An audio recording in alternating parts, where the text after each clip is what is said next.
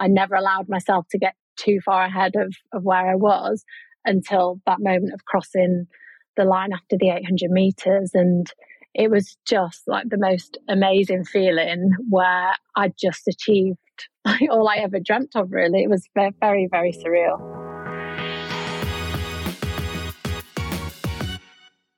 Welcome back to this special 40-minute mental episode for International Women's Day. I'm lucky enough to be surrounded by phenomenal women in my family, friendship group, and at work. So it felt really fitting to feature one of my personal heroes in this week's episode, Dame Jessica Ennis-Hill. But before we get to that, I want to say a massive thank you to our series sponsors, Chipper Cash. We had the pleasure of having Chipper's founder, Ham Saranjoji, on the podcast last series to find out all about their amazing journey to double unicorn status. So if you haven't heard that episode before, definitely check it out via the show notes. If you haven't heard of Chipper Cash before, they're an African cross-border payments company trusted by over 4 million users, and it's widely considered as one of the most valuable African fintechs. The company has been on an incredible journey over the last few years, and the team is hiring for some very exciting roles. So if you want to be part of the mission to unlock global opportunities and bring Africa together one transaction at a time, then head over to chippercash.com/careers to find out more. And now on to today's episode. It was such an honour to welcome Dame Jessica Ennis-Hill onto the podcast. She's one of Britain's most decorated Olympians and also the co-founder of FemTech startup Ennis. It's not every day you get to speak to an Olympic gold medalist, and yet Jess is one of the most humble and down-to-earth leaders I've ever spoken to. In today's episode, we dig into Jess's incredible athletics career, exploring how she battled back from failures, how she dealt with the pressures of Super Saturday, and why she decided to retire when she did. We also hear about her pivot into entrepreneurship via her FemTech startup Ennis, who JBM have had the great pleasure of working with. This episode is jam-packed with inspiring mentorship and is easily one of my favourite ever episodes. So please sit back, relax, and enjoy today's episode with the incredible Dame Jessica Ennis-Hill. Jess, welcome to 40-Minute Mentor. How are you today? I'm really good, thank you. Nice to be here. Fantastic. We always like to start our episodes with a quick fire round of questions. So please, can you finish these sentences after me? Number 1, when I was younger, I always wanted to be an athlete, but I also wanted to be a journalist and a chef as well. Very random. Oh, wow. Look at that. A proper multi-hyphenate. How are your cooking skills now? I'd say they were quite good. Yeah, I enjoy cooking. So it's something, I definitely couldn't be like a Michelin star chef, but I do enjoy cooking. Oh, good stuff. My first job was? I was a waitress. Classic. Absolute classic. Yeah. I was a terrible waiter. I think I've said this on the podcast before, but I would be the person that would pour champagne on, very rich people's hands and just like drop things. So I was very much like that. I was a waitress for not a very long time, but I had a few clumsy moments as well, so I can relate. It's something that I think everyone should do, though, just learning customer service, and it's a bit of a rite of passage, isn't it? Yeah. My biggest achievement in my career to date is? I would say definitely winning the Olympic gold medal in London, but I would also say winning the World Championship gold medal in 2015 in Beijing. That was after I'd given birth to my son and gone through a whole transformation and journey. So that was a real massive moment for me. So probably those 2 moments. Such a great answer. I mean, not many people can say that, Jess. So totally understand that. And I can't wait to unpack some of those amazing experiences as the conversation develops. I wish I could be better at. I wish I could be better at making quick decisions. I can often be really, really indecisive over mainly the small things, but I'll take quite a long time to make decisions on small matters, which is quite irritating for me and some of the people around me at times. I get that. I totally do. What's that word people say? It's analysis paralysis. I'm one of those people that can write an email and then be sat staring at it for hours because I really want to get it right. We definitely share some similar traits. My biggest vice is? I probably saying yes too much. So I think that I I find that I am quite a pleaser. I want to please people and I want to agree to help in and say yes all the time. Whereas actually sometimes I need to step back and like focus my energy in one area, not try to please everyone and say yes. So probably that.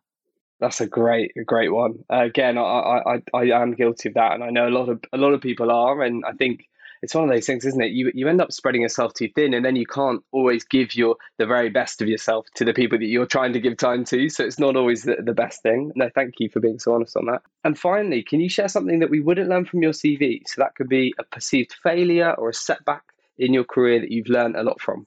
But it's a tough one because I think I've had lots of failures throughout my career at different levels, at different stages, and I've learnt massive things from all of them. I think people often assume that I've always been a great heptathlete, and it's something that I've had success with from a very early age, and it was definitely not the case. So when I started doing the heptathlon, I was very much a massive novice. I didn't really understand the event, and I had many years where I'd have a super successful first day, terrible second day.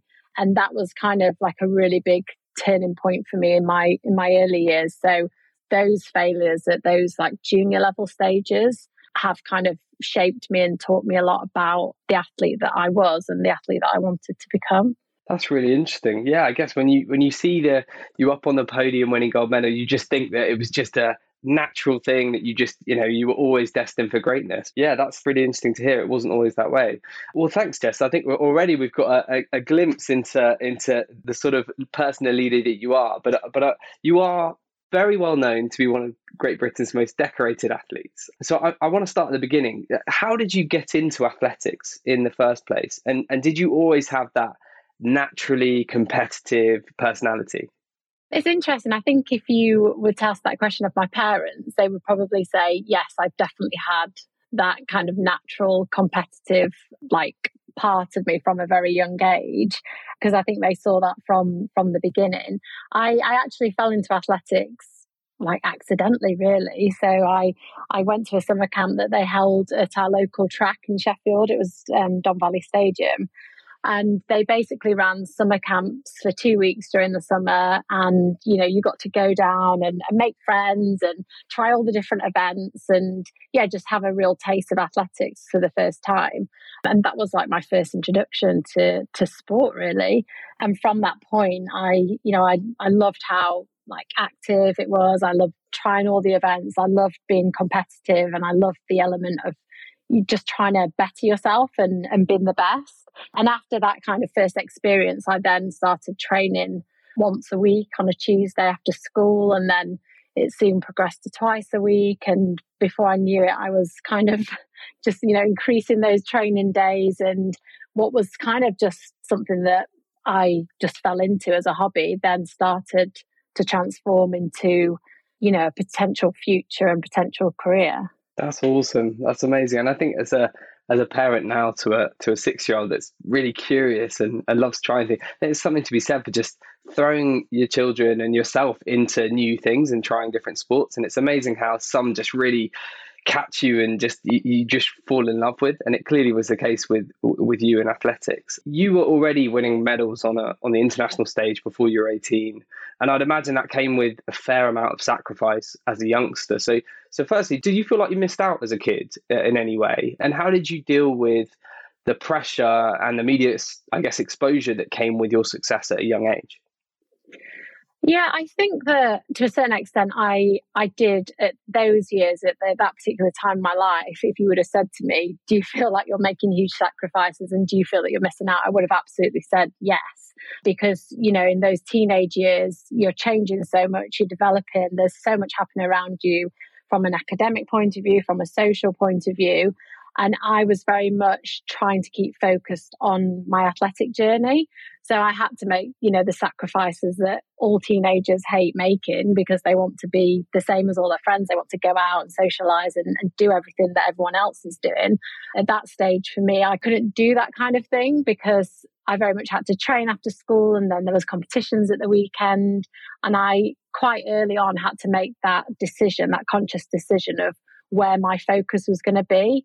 And, at that stage, you don't know if that's that focus is going to be worth it. You don't know if you're going to go on to become, the athlete that you want to be, or whether, you pick up an injury and things don't perhaps go the way you'd hoped.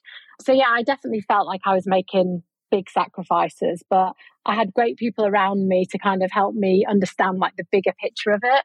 And that definitely helped that kind of transition at that age. That's so good to hear. And what advice would you have for parents that are listening to this, perhaps, of talented athletes who want their kids to, achieve their potential, but also don't want to be that pushy parent or give them false sense of hope? Because we know that it's very hard to become an elite athlete, and most people don't get there. So now that you're a parent and having been through that experience yourself, what advice would you have for anyone listening that's, maybe struggling with that?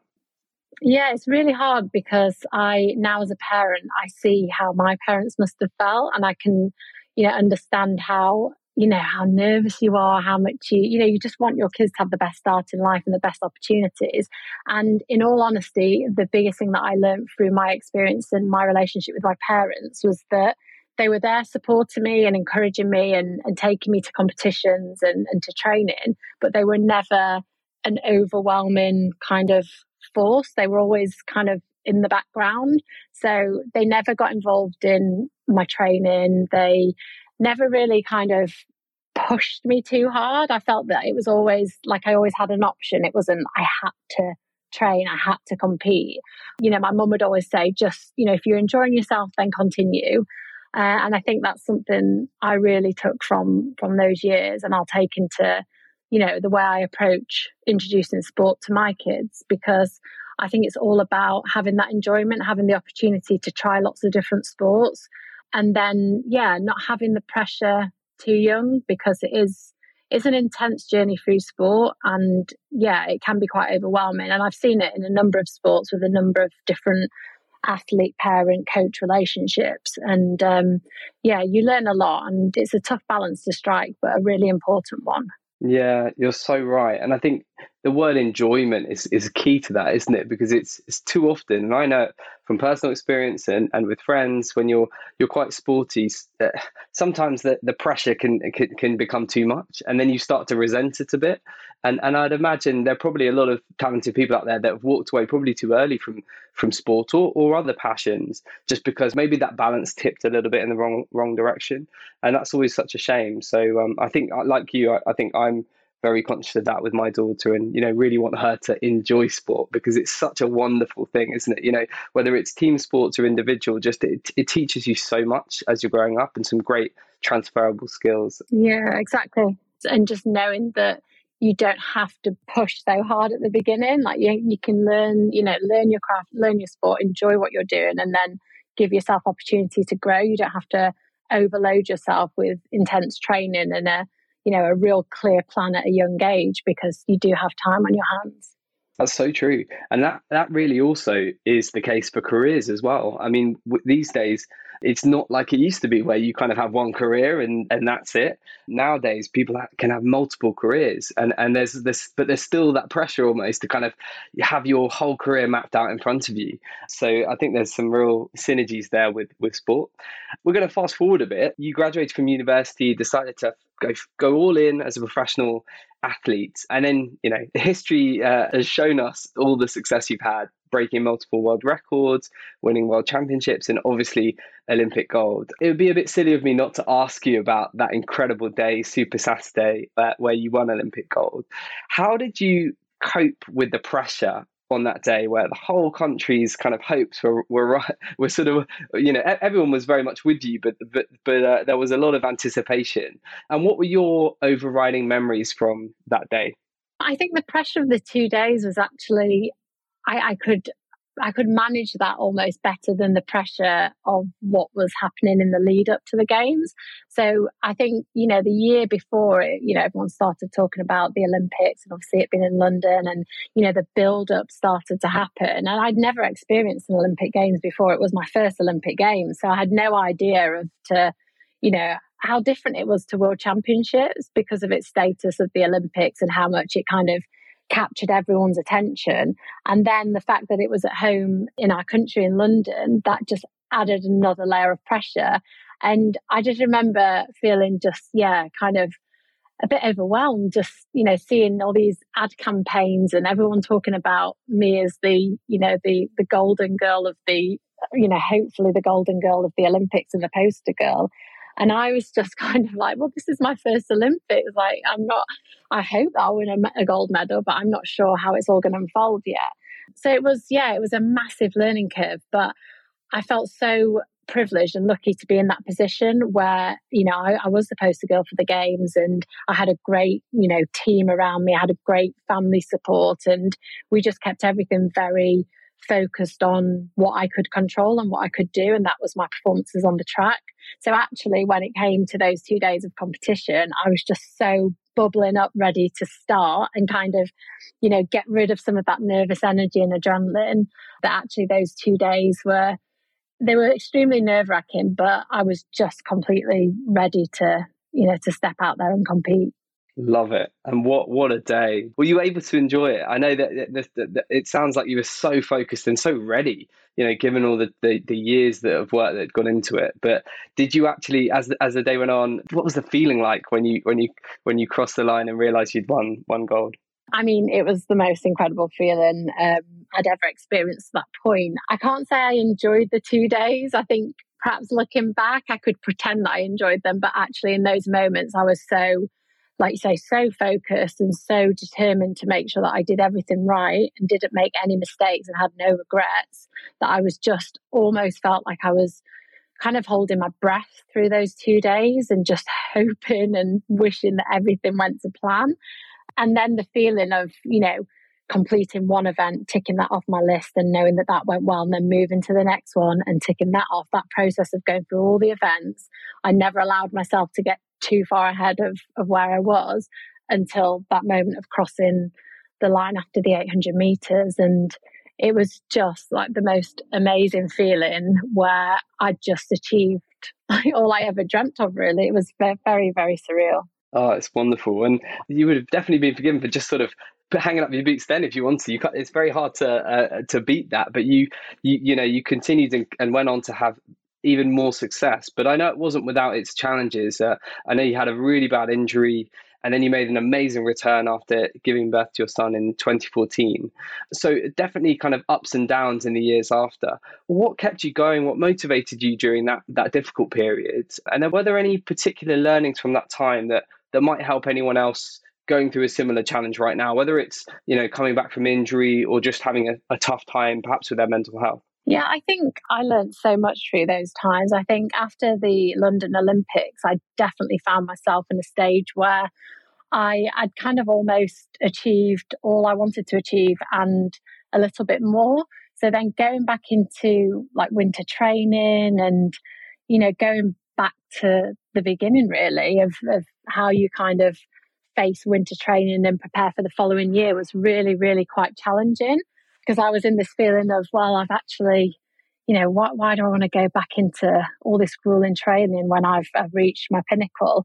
So I definitely felt some moments of like questioning where I was in my career and what I wanted to do.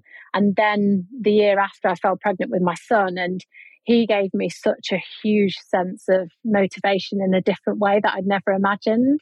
I'd never been through obviously pregnancy and, trying to build back into training. And then I had all these new emotions of being a mum for the first time and wanting him to see what I was doing in the final stages of my career. So he gave me a huge sense of motivation to move forward and, just show him what his mum could do, and also prove to myself and those around me that I could get back to, the top of my sport. Yeah, I mean, and what an inspiration you are to other mothers as well, because as you said earlier in our chat, that gold medal at the World Championships after becoming a mother, it was probably, every bit as rewarding, if not more, because of what you've been through. Becoming a dad for me was the best thing that's ever happened to me. And it also had a really positive influence on JBM, my business.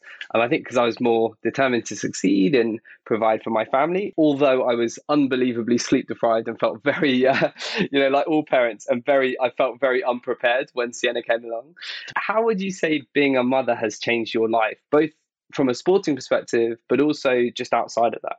I mean, like you say, it changes you in every way possible, and you can never really expect, how you're going to feel or how you're going to change until, your baby arrives. And I had all these like preconceptions and ideas of what it was going to be like to be a mum and to train and to have Reggie down at the track. And I just had this idea that it would all just flow really easily and really nicely. And actually, that's not the case. And babies are so unpredictable. And, I'd been driven by this kind of world where everything was planned and organized and goal orientated. And then my world was like thrown up into a bit of a spin, really.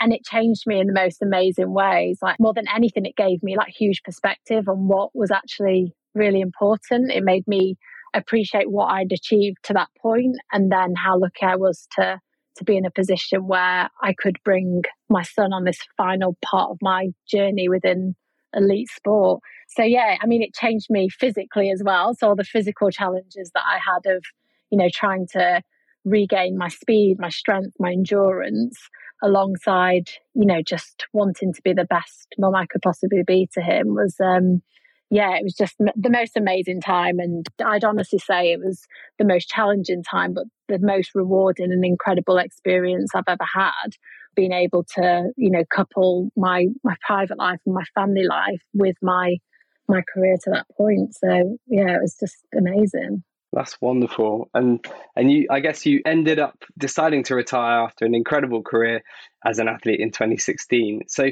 that must have been a difficult decision, having it been your whole career up to that point. So can you talk us through that decision-making process and how you knew it was the right time to step away? Because I think it's also interesting perhaps for others, who are not in sport, but people listening to this that are making big career decisions or pivoting in their careers. Yeah, it's a really tough time. And like you say, whether it's within sport or business, and you're in this position where you have to make those big decisions, it can be really, really difficult. And there's so many different factors that contribute to that outcome. I think for me, I felt I was in a very fortunate position, because so many times within sport, you're either forced to retire through injuries or through setbacks or not quite reaching your potential. Whereas for me, I didn't have any injuries at that stage that was, potentially going to hold me back from moving forwards. And I could have perhaps continued for another year. But my overriding feeling was that my motivation had changed massively. And that's what I focused on. So, to go out there and to win medals and be the best in the world, you have to be 100% motivated and focused on achieving that. Otherwise, you can be in the best shape of your life. If your motivation's not there, there's no way you're going to achieve it. And for me, in that last year, going into the Olympics in Rio, my motivation was starting to waver. And I knew that I was coming to the time where actually I was more motivated by the kind of excitement of retirement and what was on the other side, as opposed to, continuing to compete and push myself at that level. And that ultimately was the reason why I decided to retire. And for me, it was the right time, and it felt right. And yeah, it just kind of happened where I felt that I wanted it to happen. Yeah, and you very much did it on your own terms. And I think that sort of organic way of retiring, when you just realised it was the right time, and I guess your priorities were shifting, is probably the best way to go and to go out on top. Before we continue with today's episode, I was wondering if I could ask you a small favour. We absolutely love sharing our guests' inspiring stories with you, and I can't thank you enough for being one of our loyal listeners. But feedback is so important. So if you have any suggestions on how we can make 40 Minute Mental even better, or you just want to tell us how much you love the show or a particular episode, then we would love to hear from you. So please head over to ratethispodcast.com/40mm and leave us a review. We really, really appreciate it. That's ratethispodcast.com/40mm. Thank you so much, and we can't wait to hear from you. I've had the pleasure of interviewing other elite athletes before, and coaches like Sir Clive Woodward and fellow Olympians like Kate and Helen Richardson-Walsh. And we talked a bit about the challenge and the emotion that comes with transitioning away from one career to another, especially when you've given so much to it and sacrificed a lot. So once you'd made that call, and it sounds like you were ready for it, how did you actually cope with retirement and actually like, I'm not going to do this again? So what was that experience like? And what advice would you have for other people that might be in that situation right now? Yeah, I mean, it was strange because you're going from one phase of your life where, you've lived a certain way. Like for me, sport was my whole life. So it wasn't just turning up to train and competing. It was the way I ate, the way I slept, the way I recovered, like everything. And then all of a sudden that basically just stopped. And there was no training program. There was no like major goals or championships to work for. It was just kind of like, right, that phase is done. And now you've got to look to move in a new direction. And yeah, I think for a lot of people, it can be quite overwhelming because you're essentially having to change who you are and start a new career to a certain extent. And I think for me, again, because I was able to make, that retirement decision on my own terms, and I knew I wanted to, have another child, and I'd already had Reggie, that my focus was on them and that phase of my life, that it was just an amazing like distraction. And then it allowed me to have time to really think about the next phase of my career and what I wanted to do. Yeah, and I guess you were, and we're going to come on to talk about Janice, but I guess you were able to take that time and then be quite deliberate in what you decided to do next. So that's really great. Just before we come on to talk about your new business, what do you miss most about competing? And is there a way you can replace the adrenaline that you used to get from competitions? It's quite hard. I'm not sure you can ever really replicate that kind of feeling that you have when you're, ready to compete. Yeah, I do miss that feeling because you stand on the line, whether it's for the hurdles or the 200 or whatever it might be, and you're so prepared, physically, mentally, you're excited by the crowd and you're ready to go, and that adrenaline and the nerves is incredible.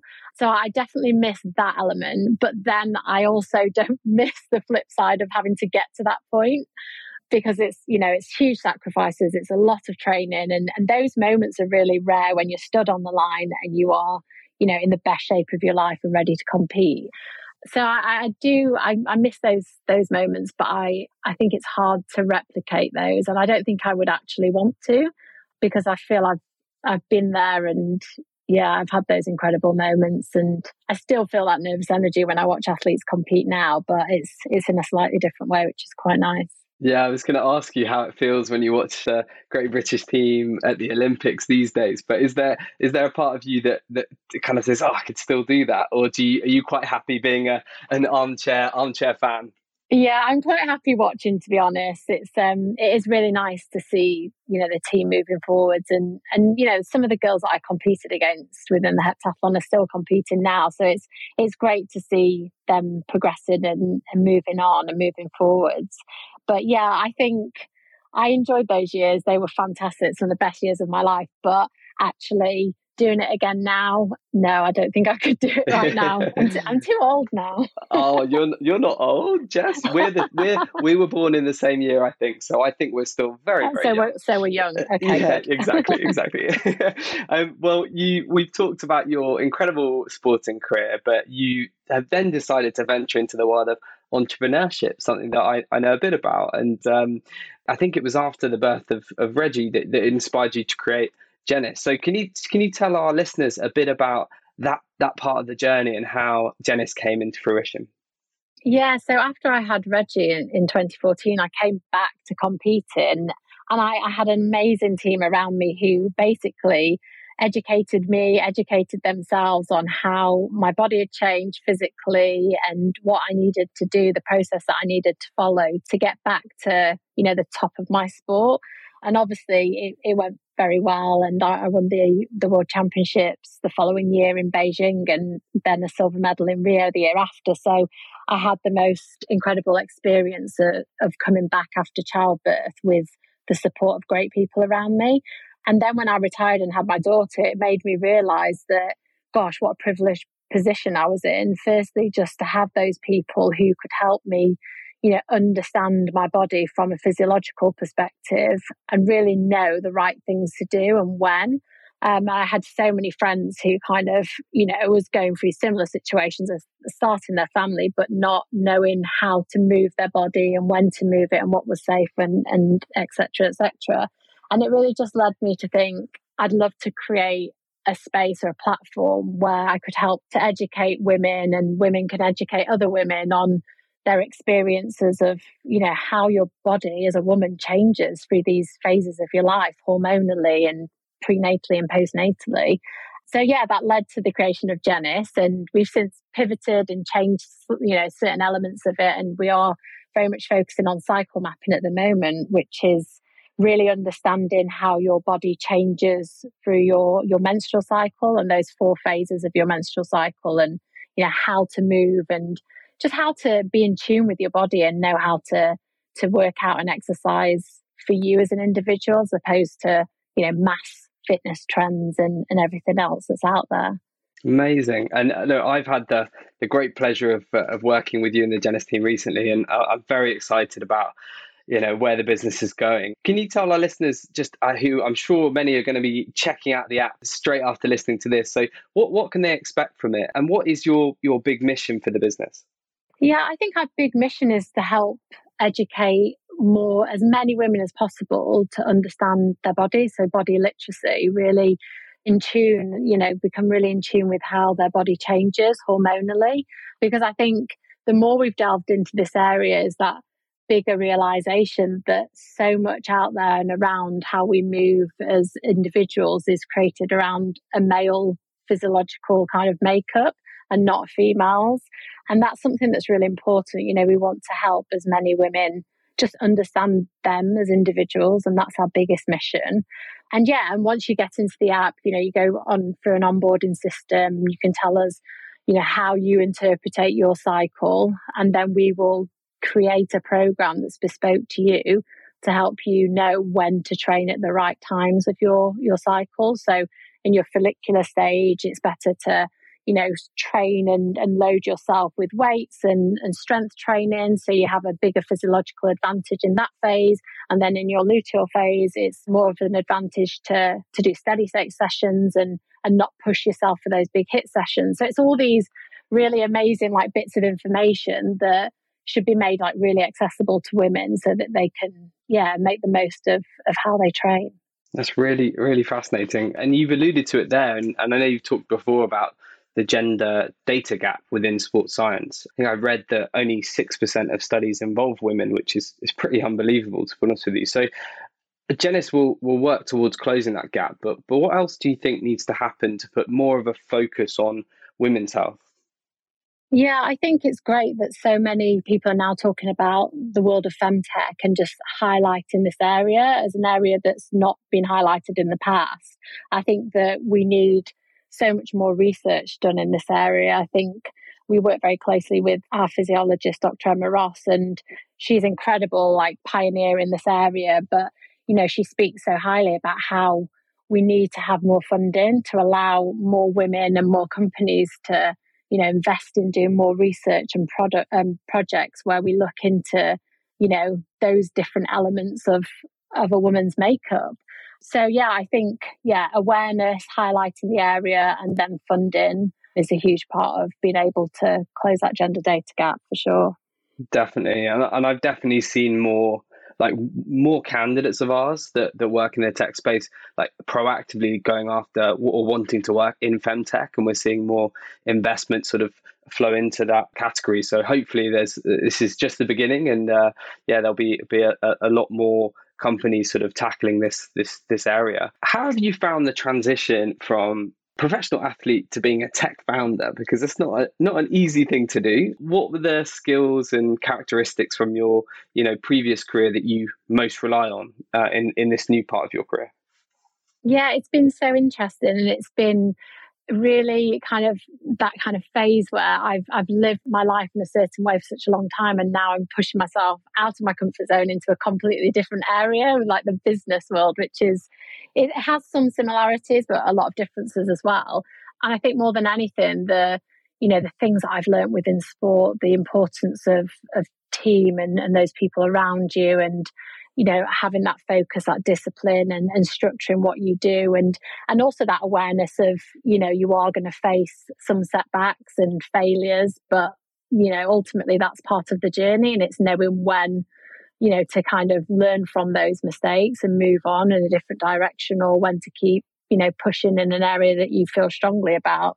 So yeah, I mean, I've learned so much already in the past 2-3 years, and it's been great to be able to bring some of my learnings from the sporting world into the business world. So they've actually complemented each other really well, and yeah, it's just been really exciting to kind of move into a completely new field.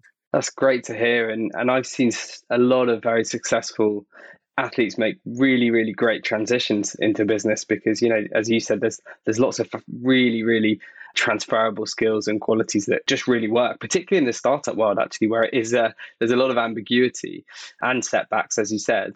One of the things that I think I can see being hugely attractive is just those learnings that you bring to a business. And I can see a lot of candidates wanting to work with someone like yourself. So how would you describe the culture at Ennis? And when you're hiring, because I'd imagine off the back of this, you'll get lots more applications, what do you look for in hires?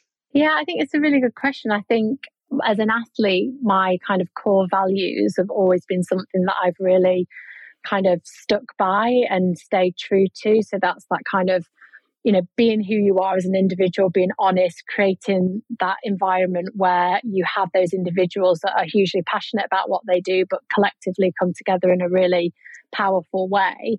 And I think everything that I want to create at Ennis and the team wants to create is kind of replicating that almost the team and the environment that I've had within the sporting world, those great, amazing, passionate people who come and make huge sacrifices to deliver on a collective goal that is going to make such a huge change to so many women's lives.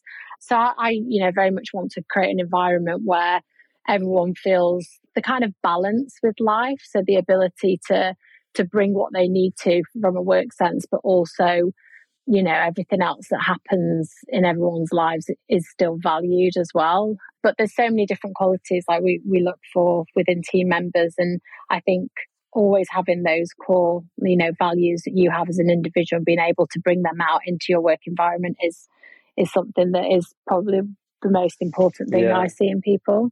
No, that's great. And I think for a company like yours at the early stage of the journey, but that really stands for something that's really important, that's kind of being very disruptive in an area that you're so passionate about, I think you really need that mission alignment, that purpose. And I think that's something that really shines through with some of the best companies we work with. They're just able to, they're talent magnets, but then it's also they're hiring people that just really buy into it and are going to be great like ambassadors and advocates for the brand. And I can definitely see that at Ennis. Another part of, hiring and culture, and that's one of the most important parts of startup life and one of the hardest bits, but one of the best bits when you get it right. Another bit is funding and fundraising, which is a hard graft. And you raised $1 million pre-seed funding, which is incredible for a first-time founder. So how did you find that whole fundraising cycle, the pitching process, given you'd never done it before? And are there any other aspects of startup life that you found really challenging? Yeah, I think that's such an interesting part of it. And I think it was a massive learning curve for myself as founder and Jane co-founder. And myself, Jane, and our CEO, we kind of went through lots of conversations, lots of meetings, and lots of moments where you feel that things are going really positive and then it dips a bit and then you're back up again. So it's a massive emotional roller coaster. Again, something that I've experienced before in sport, but you're slightly out of your comfort zone. And it was really interesting speaking to lots of different investors and a lot of male investors as well, to try and explain firstly who we are, what we're about, what we're trying to achieve, and also there was that added level of trying to explain the value of what we're trying to do and how much value it brings to so many women, because this is still an area that is not hugely researched. There's not loads of data out there saying this and that, and the funding's not necessarily there. So it was quite challenging at times to kind of convince certain people as the importance of 50% of the population are women, and, we're kind of, we have all these hormones that are changing and all these major life phases that we go through that actually does require, a lot of attention and time, and is something that's hugely valued and important. So yeah, it was definitely very interesting, but we had some great conversations, and we now have some great investors, and we're able to continue building what we're building, and evolving what we're doing as well, which is super exciting. Amazing. Yeah, I think sometimes you really need people to look at the future. I mean, it's such a huge opportunity, this, but when it's a relatively untapped area of technology, and it might be a bit daunting for the more conservative investors out there. So it's great that you found some fantastic VCs, and I'm sure as the business evolves, there's going to be a lot more interest in getting involved. So well done on that. I know it's not always the most fun going to market to raise funding, but definitely a great learning. I think every time you do it, you get that much more kind of confident with it, don't you? Definitely, yeah. Good stuff. Well, I really wanted to touch on mentorship, because this is the 40-minute mentor, unsurprisingly. And I know you've done a lot of mentoring yourself, including, I read, for the English rugby team. So can you tell our listeners a bit more about how you got involved with that initiative, and what does mentorship mean to you personally? Yeah, it was a great day to, went down to Brighton for the day and met all the England rugby team and their support staff. So, their strength conditioning coaches, their nutritionists, their psychologists, and had a really great session, just kind of, sharing my experience of elite sport and what it took for me to get to the heights that I did, the sacrifices that I made, and some of the challenges that I faced along the way. And then we had just a very open forum of all the players asking lots of different questions, which was just brilliant. There were some great questions, and it's just really amazing to be able to share experiences from, although your sports are very different, there's lots of common ground, things that can be learned. And then I had some great conversations with the support staff as well, which was really insightful.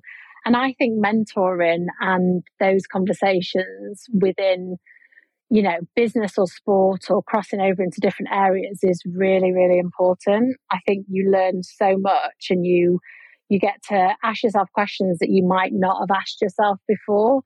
So the value of mentoring and having those conversations with individuals or with a team is huge, I think. Yeah, it's so true. And I think we've talked a bit about on the podcast the importance of being a mentor, but also being a mentee. And I think all of us can do both roles. Everyone has got something valuable that others can learn from. And I think you can learn a lot from mentors, but you can also learn a lot about yourself by having mentees yourself and being a mentor. So I think it's a really good two-way initiative, which is a bit of a win-win. I know another topic that we're both passionate about is diversity and inclusion. And you've backed an awesome initiative called Union Black, which is Britain's Black Cultures and Steps Towards Anti-Racism, a free online education programme for university communities across the UK. So can you tell us a bit about that initiative, and what else do you think needs to happen to make opportunities more accessible to underrepresented communities? Yeah, I've worked with Santander for a number of years, and when they started speaking to me about this project and what they were hoping to enroll into the open universities, I just thought it was fantastic. I think the huge problem that we have with racism and not having diversity, and what we do is around education. It's, having those kind of unbiased conversations where we delve deeper into our thought processes as individuals and educate ourselves in a way that we perhaps thought we were educated, but actually we're not. And I think it's such a fantastic way to be able to, put that as a package, as a course into a university environment and try and help create that change at that level. So I think it's fantastic, and I'm really proud to support it. Oh, great. No, it's so good to see those sorts of initiatives happening. And I think we're also seeing some really positive progress in the tech industry as well, and the venture world. Still lots of work to be done, but it's great to see these sorts of things being taken seriously. Again, I feel like we've got to touch upon your damehood, Jess. We've never had, I feel like I should have called you Dame Jess actually throughout this conversation, but no. it's a richly deserved recognition of all your success and hard work. A lot of people with lots of success have big egos and are not always the most approachable. And I can say wholeheartedly from working with you, you're the total opposite of that. You're so down to earth and so friendly and great to chat to. So I want to ask you, how do you handle the adulation that comes with being so successful, the pressure that comes with being a role model, especially to young people? Because I get the sense that your natural personality is not to be the kind of the show off, but you have all this thrust upon you. So how have you coped with that? I think it's definitely strange. I think when I get asked the question of like, how does it feel to be a role model, it still makes me feel slightly uncomfortable because I think I just entered a sport which I loved. I've worked hard. I had some great success, and I'm just doing what I do and just being myself. And I think it's incredible, like the young girls or young boys and individuals look to what I've achieved and see me as a role model, and it's such a huge honor. But I don't really see myself in that light. It's a really strange feeling, and I think more than anything, with everything that's come in my career, I've been surrounded by great people and great family, great team, and those individuals that are around me have allowed me to just continue being myself and not allowed me to get carried away with anything. And the damehood was such a huge honor, and I remember having the letter. I think I actually had a call about it, and I was like, I honestly couldn't believe it. I thought that someone was ringing me up to do a bit of a prank, and it was just so strange. And to have that day, in the palace with my husband and my mum and my grandparents, it was, to cast my mind back to where I started as a young 9-year-old. Never in my wildest dreams would I have imagined that I'd be in Buckingham Palace receiving a damehood, having achieved what I'd achieved to that point. It was just, absolutely incredible. And I think the thing that allows me to just like stay true to who I am is just never, going back to those values, never forgetting those values that are important to me, that are core to who I am, and just being myself and being honest, I think is the biggest thing that I've tried to do throughout the years. Oh, that's so great, and it's a great mantra to live by. I think sort of staying grounded and being, you're not changing despite the success you have. It's easier said than done, but something that you've done amazingly well, and I think that's super inspiring. We've obviously talked a lot about the successes. We talked about some of the challenges, but do you have any regrets when you look back at your career, and or are there things you wish you'd have done that you didn't get a chance to, or any particular things that are still on the bucket list to tick off in the years ahead from a personal perspective? I suppose there's still things that I want to achieve moving forward. There's lots of aspirations that I have with Janice and the world that I'm in now. But I think if I cast my mind back to, my sporting career, I have no regrets, and I don't think you should have regrets. I think that, I've had plenty of failings and things that at the time I've thought, gosh, why has this happened? This is the most awful thing to have happened. Why me? Whether that be through injuries or, performances that just weren't very good.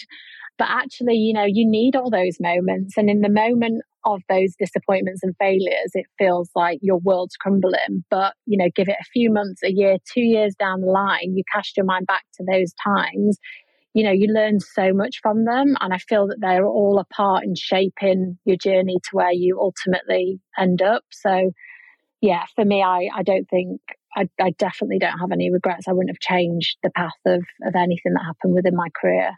Oh, amazing. Thank you, Jess. Well, I could talk to you for hours, but we're sadly at our wrap-up questions. So in one sentence, what do you think the future holds for Janice?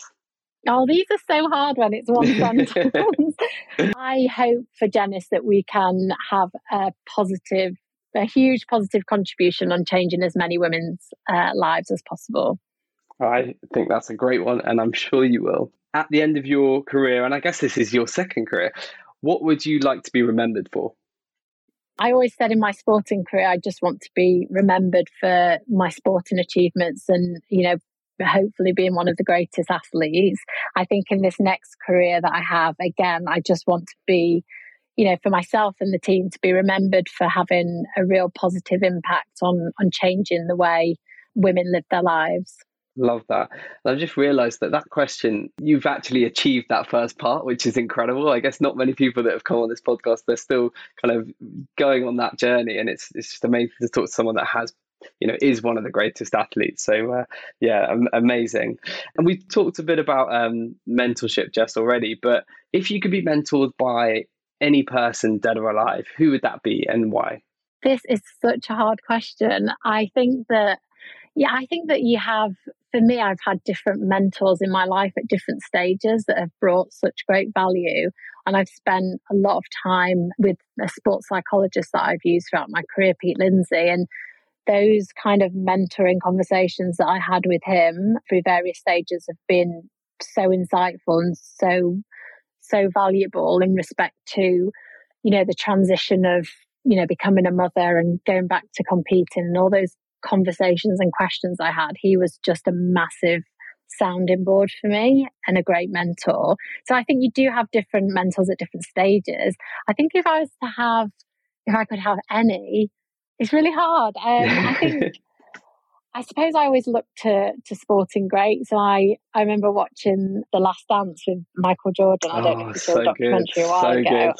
It was just incredible. And I'd obviously, known how amazing he was in his career, Michael Jordan, but actually to delve into his personality and the way he motivated himself like day to day was just incredible to see his like whole mindset and mentality. I think to have a conversation with him would be incredible, like to offer some, nuggets of advice and mentorship would be, pretty inspiring. Yeah, I completely agree with that. So, Michael, if you're listening, give us a shout. Jess would love to be mentored by. But I also think about that documentary that's also just showed the incredible coaching of that team and how and I forget his name, but the coach that was able to manage all of those different personalities and it's so high profile because of Michael Jordan. But it's honestly probably the most inspiring documentary I've ever seen. So I completely agree with that one. That's such a good answer. I would agree, and I think the psychology behind the team was amazing. And actually, like you say, for the coach to, it's hard enough to coach one individual and, different personality traits within one person. But like you say, the whole team and the different dynamics and how they came together was just incredible to watch. Yeah, if you haven't seen it, please do check it out. It really is amazing. Jess, finally, what's your final piece of career or life advice that you'd like to leave our listeners with?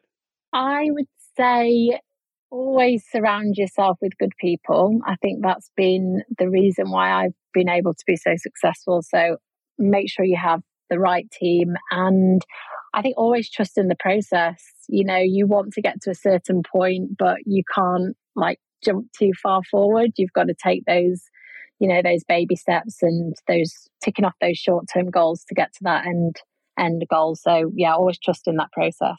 Such wise words, such great mentorship. Jess, thank you so much for coming on 40 Minute Mentor. It's been a real joy to talk to you, and I know it will have really inspired our listeners. So thank you so much for your time. Oh, thank you so much for having me.